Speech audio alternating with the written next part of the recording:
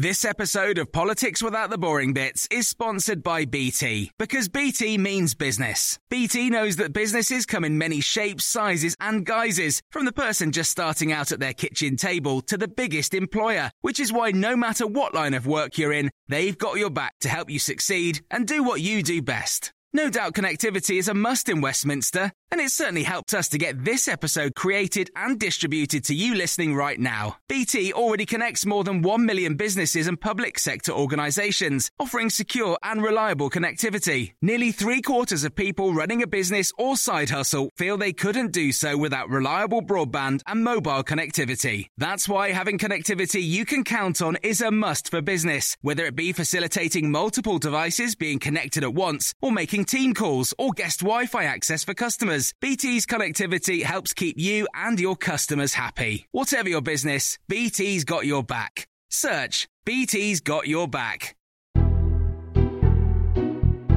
Hello, I'm Matt Shawley, and this is Politics Without the Boring Bits, bringing you some of the best stuff that you might have missed from earlier in the year. Today, we're going all the way back to January as we examined which jobs the public thinks are harder and easier than being a politician. I caught up with Gary Lineker to ask him what was harder, being Prime Minister or a professional footballer. How hard is it really to be Prime Minister? How does it compare to the job that you do? If you are the Prime Minister, you get £164,080 a year, 5 times the average salary for a full-time worker in the UK. So, being Prime Minister pays more than most jobs. But how difficult is it? We asked YouGov to carry out a poll for us to ask people which jobs are easier or harder than running the country. Beth Mann from YouGov has been crunching the numbers. Yeah, so we asked about a range of jobs, 24, and we found that only 4 had 50% or more saying they were harder. So in general, we can see that people do recognise the Prime Minister is a pretty hard job. And so the top one was a surgeon. Around 6 in 10 thought that was harder. And then it went nurse, firefighter and soldier, which all had around 50% saying so. I think what immediately strikes you is that these are the life or death careers. Like the stakes are high when you're doing those jobs. Are very high. Yeah, I mean, Prime Minister stakes are high then as well, but these ones very much so too. And what about at the other end of the scale? Which ones are the easiest? Yes, so we've got footballer coming out the bottom, around 8 in 10 saying that easier. And then, well, you've got the likes of me and you here, Matt. You've got the office worker and the journalist, where around 75% say that's easier. Unbelievable. Being a journalist is very difficult. Well, more people think that being a surgeon is harder than being a Prime Minister, more than any other job. So we're hearing 6 out of 10 people think that being a surgeon is harder. So I spoke to one of the country's best surgeons, heart surgeon, called Vinder Lal. I'm a heart surgeon, and I worked at Barts for about 20 years as a consultant cardiac surgeon. And I would say that, you know, as the more senior you get, the easier it does become. So initially when you start off, it is quite a difficult job. But, you know, once you get the experience and do a couple of thousand cases, then things become a bit easier. Do you think that part of the reason people think it's hard is it's hard to become a surgeon as much as they're doing the job afterwards? Yeah, I mean, I think that, you know, when you become a heart surgeon and a consultant, you often operate within your own envelope of comfort. So, you know, and most of the cardiac operations, you know, we do within that comfort zone. I think when, you know, to train to be a cardiac surgeon, especially, you know, it takes 5 years of medical school, then about 10 to 12 years in training, in which you're sort of sent all over the world and work in different units around the country. And then, you know, once you become a consultant, that's when you start really becoming comfortable at what you do. What does a hard day as a surgeon look like? What's your day look like if you go home and somebody says, "Oh, how was your day?" You say, "Oh, I've had a really hard day." What's happened in that day that if you've had a tough day? Yeah, so I can tell you, for example, yesterday I went in at Barts. We do a 7:30 a.m. brief, so I leave the house about 6:15 in the morning, and then once the brief is done, that's when we decide what we're doing during the day. I went off to do an MDT, which is a multidisciplinary team meeting, from about 8 to about 8:30. Then we start operating, and my first case was a quadruple bypass. That was done by about 12 o'clock. Had a couple of meetings during lunchtime. Second case was a double valve replacement. That finished about 5:30. About to go home. Then I was on call last night got a type A aortic dissection that came in, and that finished at 2 a.m. So actually, when I got home, everyone was asleep, so I didn't have a chance to say hello to anyone. So that's a sort of, I wouldn't say typical day. That's a busy day, but that's normally what we get up to. And I suppose part of the reason why people might be saying they think that being a surgeon is hard is because the stakes are so high. You know, if I make a mistake as a journalist, well, I suppose the worst thing that could happen is that we get sued and the company might lose some money as a result. If you make a mistake, somebody could die, you know, in front of you. Do you think about that every time you're doing it, or is that now sort of just baked into what you're doing day to day? Yeah, no, you're certainly correct. I mean, there's no margin of error. It's very black and white. Either they do really well, which fortunately 99% of them do. But the 1%, if there is an error, or if the patients aren't that well, then they do die. But you kind of develop a really thick exterior skin, and because I teach all my trainees this, that if you become very emotional during an operation, you're not going to give your patient the best. So you have to become almost quite cold and quite clinical when you're in that situation. And then you can think clearly, lead the team, and make sure that the patient has a good outcome. I suppose finally I need to ask you, if you'd swap what you do to be Prime Minister, do you think your job is harder than being Prime Minister? To be fair, I think Rishi was put in a terrible position, so I've got a lot of sympathy for him. But, it's what can I say? I think I will struggle to do his job, and he'd probably struggle to do mine. I tell you what, if he came to you and said, how can I sort out the NHS, given that you're right at the front line of all that right now, what needs to happen in the NHS? Resource, just money, purely and simply. If you look at austerity, the NHS has coped with austerity, but it's really degraded beds, services, and so forth. And, it's got to go back to almost when Blair was throwing money at the NHS to get back to where we are. And that's all it is, pure and simple. Do you think Gavin Lineker's told me, we'll hear from him in a sec, but he seems to think that politicians should be paid more. If we pay politicians more, we'd get the brightest and best. I don't know how you feel about that. Yeah, no, I think that's certainly true. If you look at industry, private industry, they pay top dollar and get the top executives and things. And I think that's certainly the case, that if you want really good quality MPs and people who don't have second jobs, then you should probably improve their pay. I know that's a bit controversial, but, I think that way you'll get the best people doing the job rather than people almost treating it like a second job. And without going through your pay slip, I mean, the Prime Minister gets, about 160,000? What would a heart surgeon get? Probably about... There's a rough ballpark. So all consultants in the NHS are basically paid the same. We're all the same pay scale. Yeah. So it's about 100k. See, that does seem like...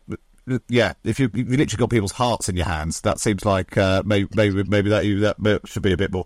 Govind, it's really good to speak to you. I'm sure you've got another busy day ahead. Really appreciate your time today on Times Radio. Pleasure. Nice to speak to you. That's Govind Lal's one of the country's leading heart surgeons, explaining, it's quite hard, isn't it, being a heart surgeon? No wonder people think it's harder than being Prime Minister. So after surgeon in the polling comes nurse.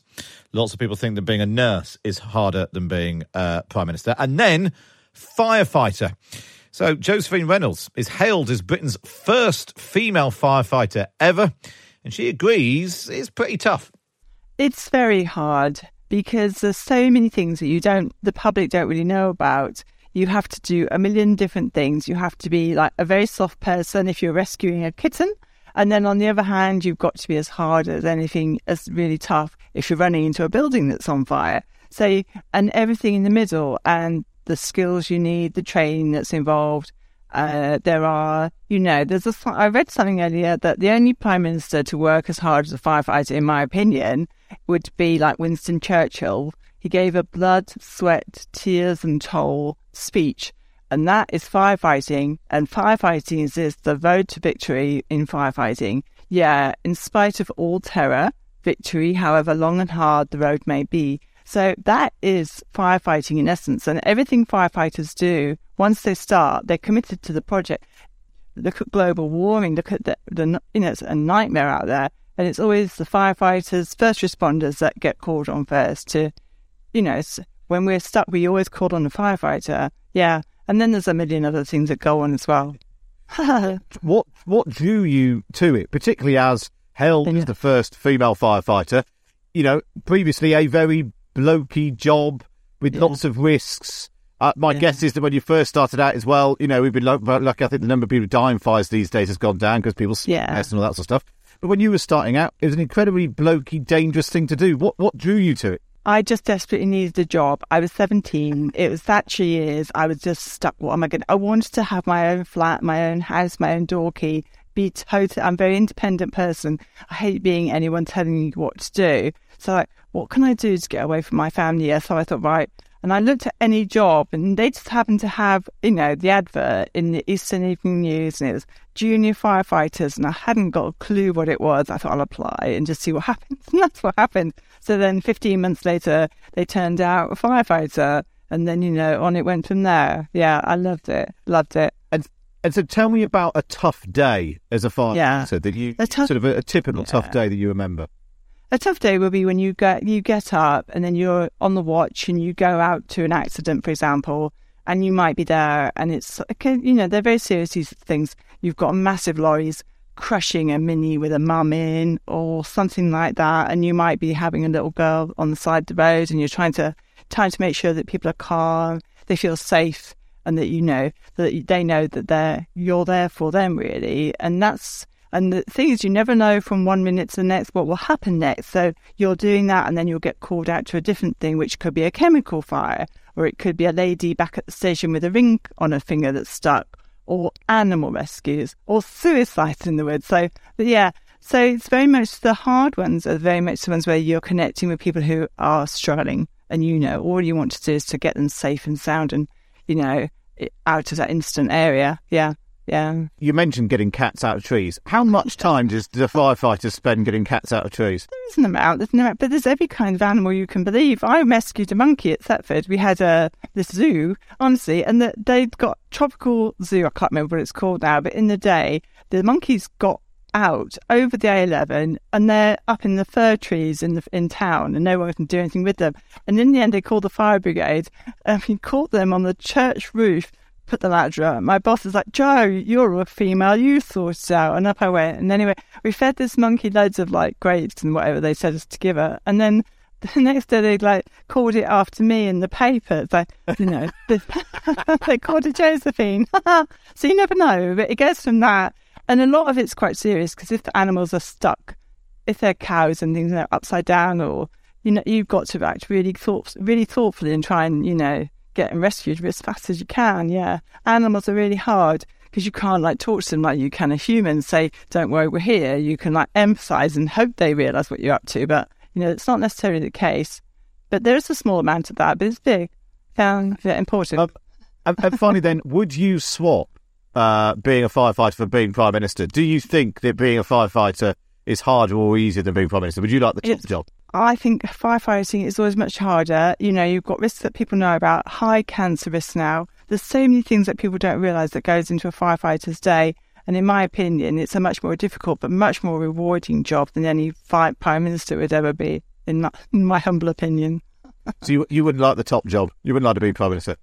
Well, I don't know, actually. If I had the energy, I'd love it. That was Josephine. Hailed as Britain's first female firefighter. Well, those are the jobs the public think are harder than being PM.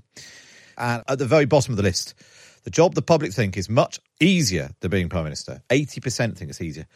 Professional footballer.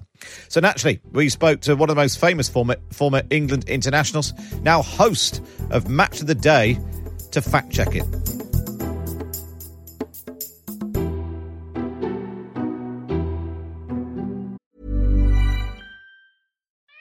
We love our pets, but when the floor's covered in fur, that's harder to love. Eufy X10 Pro Omni Robot Vacuum has powerful 8,000 PA suction to make hair vanish from floors in just one pass. Plus, the roller brush has automatic detangling for easy hands-free maintenance. Want to know more? Go to eufy.com, that's EUFY.com, and discover X10 Pro Omni, the best-in-class all-in-one robot vacuum for only $799.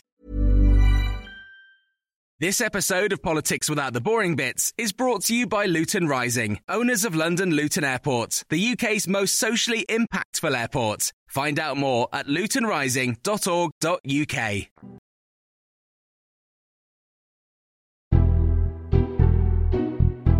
Gary Lineker, Is it easy being a professional footballer? No, obviously not. I think people have got slightly confused with the job they're perhaps most like to do rather than what is the easiest. I can understand why they're confused, but the truth is, I suppose, compared with any other profession in the country, most children, probably more than any other job, would like to be footballers. Therefore, the fact that it's so difficult to get to the top in the first place suggests that it's certainly not easy. It's also, I think, important to mention that football is completely meritocratic. There's no paternal help. It's not a question of who you know rather than what you know. So it's unbelievably competitive. Thousands and thousands of kids are at football club academies, and only a tiny, tiny percentage make it to the top. So that suggests to me it's actually probably one of the most difficult jobs in the world, certainly not the easiest. Maybe they're getting a little bit thinking about the salaries, which is always something that's aimed at football. Doesn't seem to apply to other sports. But maybe because, most footballers are working class lads, I don't know. But I would argue football's case is certainly not easy by any stretch of the imagination. I don't know. When did you first think you wanted to be a professional footballer, and how was it when you finally got there? Well, it's a slow process. I think I thought about being a footballer be just about the time I started to walk, I'd imagine. But as soon as I kicked the ball around, so it was always part of my life. That or cricket, to be honest. I didn't know. I actually thought I had more chance at cricket than footballers, because cricket's easier than football. There's another one for it. But in the end, football's opportunity came along first, and it's magical. I still doubted myself whether I'd actually, make it to the very top. But whatever level I got to, I managed to still score a few goals. So, for me, I would say it's the easiest job because that's the job that I was given the gift of being able to do. But it's still hard. You train every day. I know it's not the hours of other jobs, but you have to train really hard. These are very young men. They have to give up a lifestyle in many ways that most teenagers and young men in their 20s, you can't go out partying all the time. Some do, but they usually pay for it in their career. So it's actually, it's not the wonderfully magnificent life it appears. If you get to the very top, obviously the rewards are astronomical, and that makes a big difference. But it wasn't like that in my day. It was a kind of gradual process, and in the end, I earned decent money, but it's obviously nothing compared to what it is now. And in terms of, I was just looking down through this list of the other jobs they looked at: surgeon, nurse, firefighter, soldier, cleaner, chef, waiter, journalist. People think being a journalist is quite easy as well. What would you have done if it wasn't footballer? Probably journalism. I was always, I was. I used to write my match reports when I used to go and watch Leicester at Filbert Street growing up. So I always thought, and I was always interested in the media. Obviously, that's where I am in the end, anyway, as a kind of journalist in some form, broadcaster. So I think I would have probably tried to do that because I certainly didn't want to work with my dad on the market. It's way too hard work. So I think I would have wanted to be a sports journalist. Whether I'd have managed to or not, I don't know. But the fact that I played and scored a few goals for England certainly helped me get back into journalism after my football career. And what about Prime Minister then? So this whole 8 out of 10 thing, being a footballer is easier than being Prime Minister. Do you think it looks easy being Prime Minister by comparison? I'm not sure. I think I would certainly say being a footballer is preferable to being Prime Minister. There's a distinct difference between what's easier, though. Yes, being a Prime Minister is an incredibly difficult job, and it's a job that's impossible to please all the people all of the time. So that in itself is obviously extremely difficult. But you get a hell of a big team around you, don't you? You've got a big cabinet, all these people helping you out. Somebody looks after culture and sport, and somebody else does education, and somebody does foreign affairs. What do you do? You pitch up once a week at Prime Minister's Question for half an hour, and that's about it, really, isn't it? I suspect there's some Prime Ministers would argue there's a bit more to that. Would you fancy the job? Good Lord, no. just occasionally dabbling on Twitter in the political world. Is that's the point?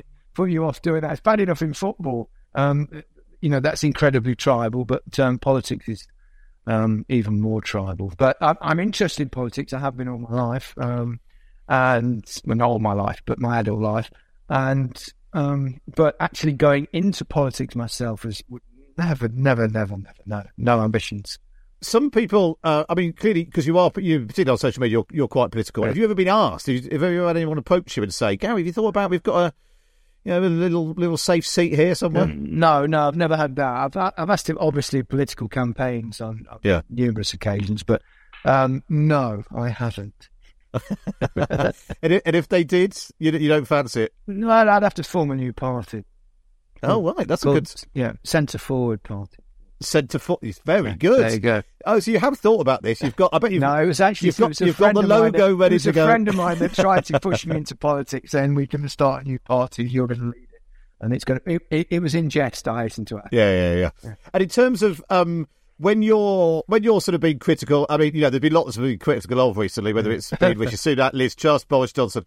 Is there ever part of you that thinks, oh, it's a tough job, it's an impossible job? Oh, no, it's a tough job. There's no question about that. And obviously, you've got to manage the budget and things like this, and everybody wants a slice of the pie. It must be incredibly difficult. And they've made it look incredibly difficult over the last the recent months. And what about when you are being political? Because we've all got a view on politics because we all get to vote. But then people tell you stick to the football, Gary. Yeah. Whether it's you talking about politics in the UK or going to Qatar, or whatever. Yeah, it's invariably from a plumber or a taxi driver or an insurance broker or someone in the city who tweets about politics all the time. But I think the stick to football thing only comes when they disagree with your view. It's an absurd thing, but I'm like anyone else. I'm interested in politics, so if I give my views occasionally, and I enjoy politics. I've got podcast business now. We've got probably the biggest political podcast in the country, and the rest is politics, which is of great joy and pleasure. And we try to get people, agreeing and to disagree agreeably and stuff like that, which I think is something that we could all try and do. It seems to get so tribal and aggressive nowadays and divisive, which is a great shame. You can enjoy politics without taking umbrage over everything.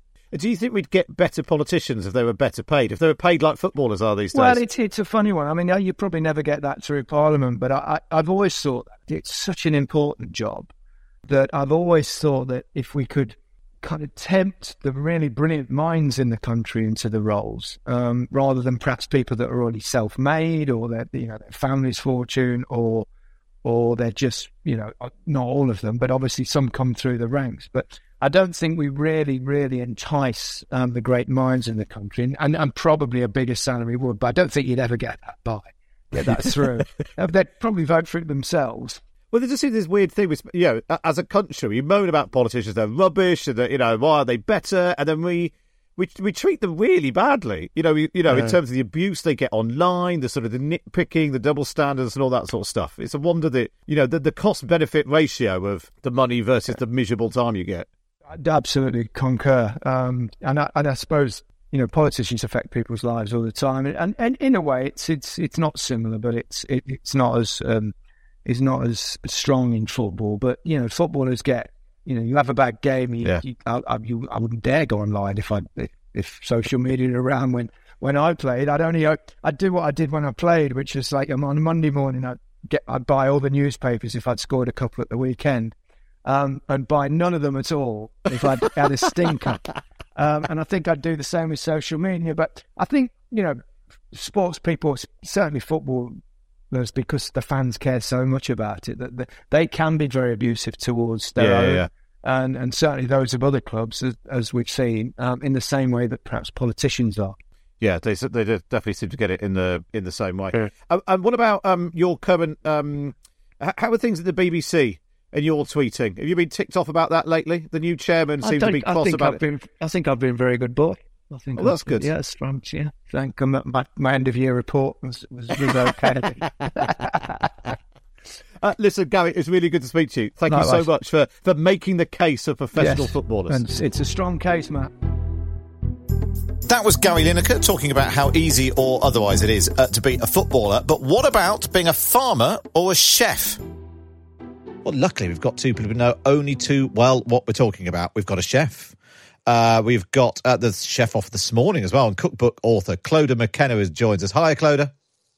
Good morning. How are you? I'm very good. Nice to have you with us. And he went from being on Emmerdale Farm, I know it's not called Emmerdale Farm anymore, but on Emmerdale Farm to actually now having his own farm. Kelvin Fletcher. Afternoon, Kelvin. Afternoon, how are you? Really good to have you with us. So, let's start with you then, Clodagh. Because you said, hang on a minute, I can see you both on Zoom. When we're talking about who's got the toughest job, Clodagh's sitting in the sunshine, looks like she's on holiday. Kelvin's got his dungarees on, he's in the shed, he's working hard. So let's start with Clodagh then, because she's relaxing nicely. Clodagh, tell us your hardest job being a chef. How hard is it being a chef? Well, I started off training as a chef 22 years ago, or 24 years ago, when I was 23 years old. The days would start at about 7 in the morning and finish at 1 at night, or 1 in the morning. You'd get home, get into bed, get up again, work 6, sometimes 7 days a week. And the hardest thing is, there's so many hard things about it. One is that you can't miss a day. It's not like you can call in sick and the head chef runs out to the table and say, "So sorry, your sauce is not coming with your fish today because the chef is sick." The endurance there, you've got to really learn to work fast, to have a great work ethic very, very, very, very quickly, because everything is so timed. So when you get in the morning, your prep has to be done at a certain point, so then you can go on to actually make all of this food for like 120 people, or, whatever it is, the tax of the restaurant that night. And then everything is timed. It has to be finished, ready for tasting at 6 o'clock, so that when the guests come in, everything rolls. And then there's the clean down afterwards. There's there's the pressure and the stress of a kitchen where nobody is really talking to each other except for yes, chef, no chef, let's go, chef, this chef. And then I went on to have I had 3 restaurants in Dublin. Wow.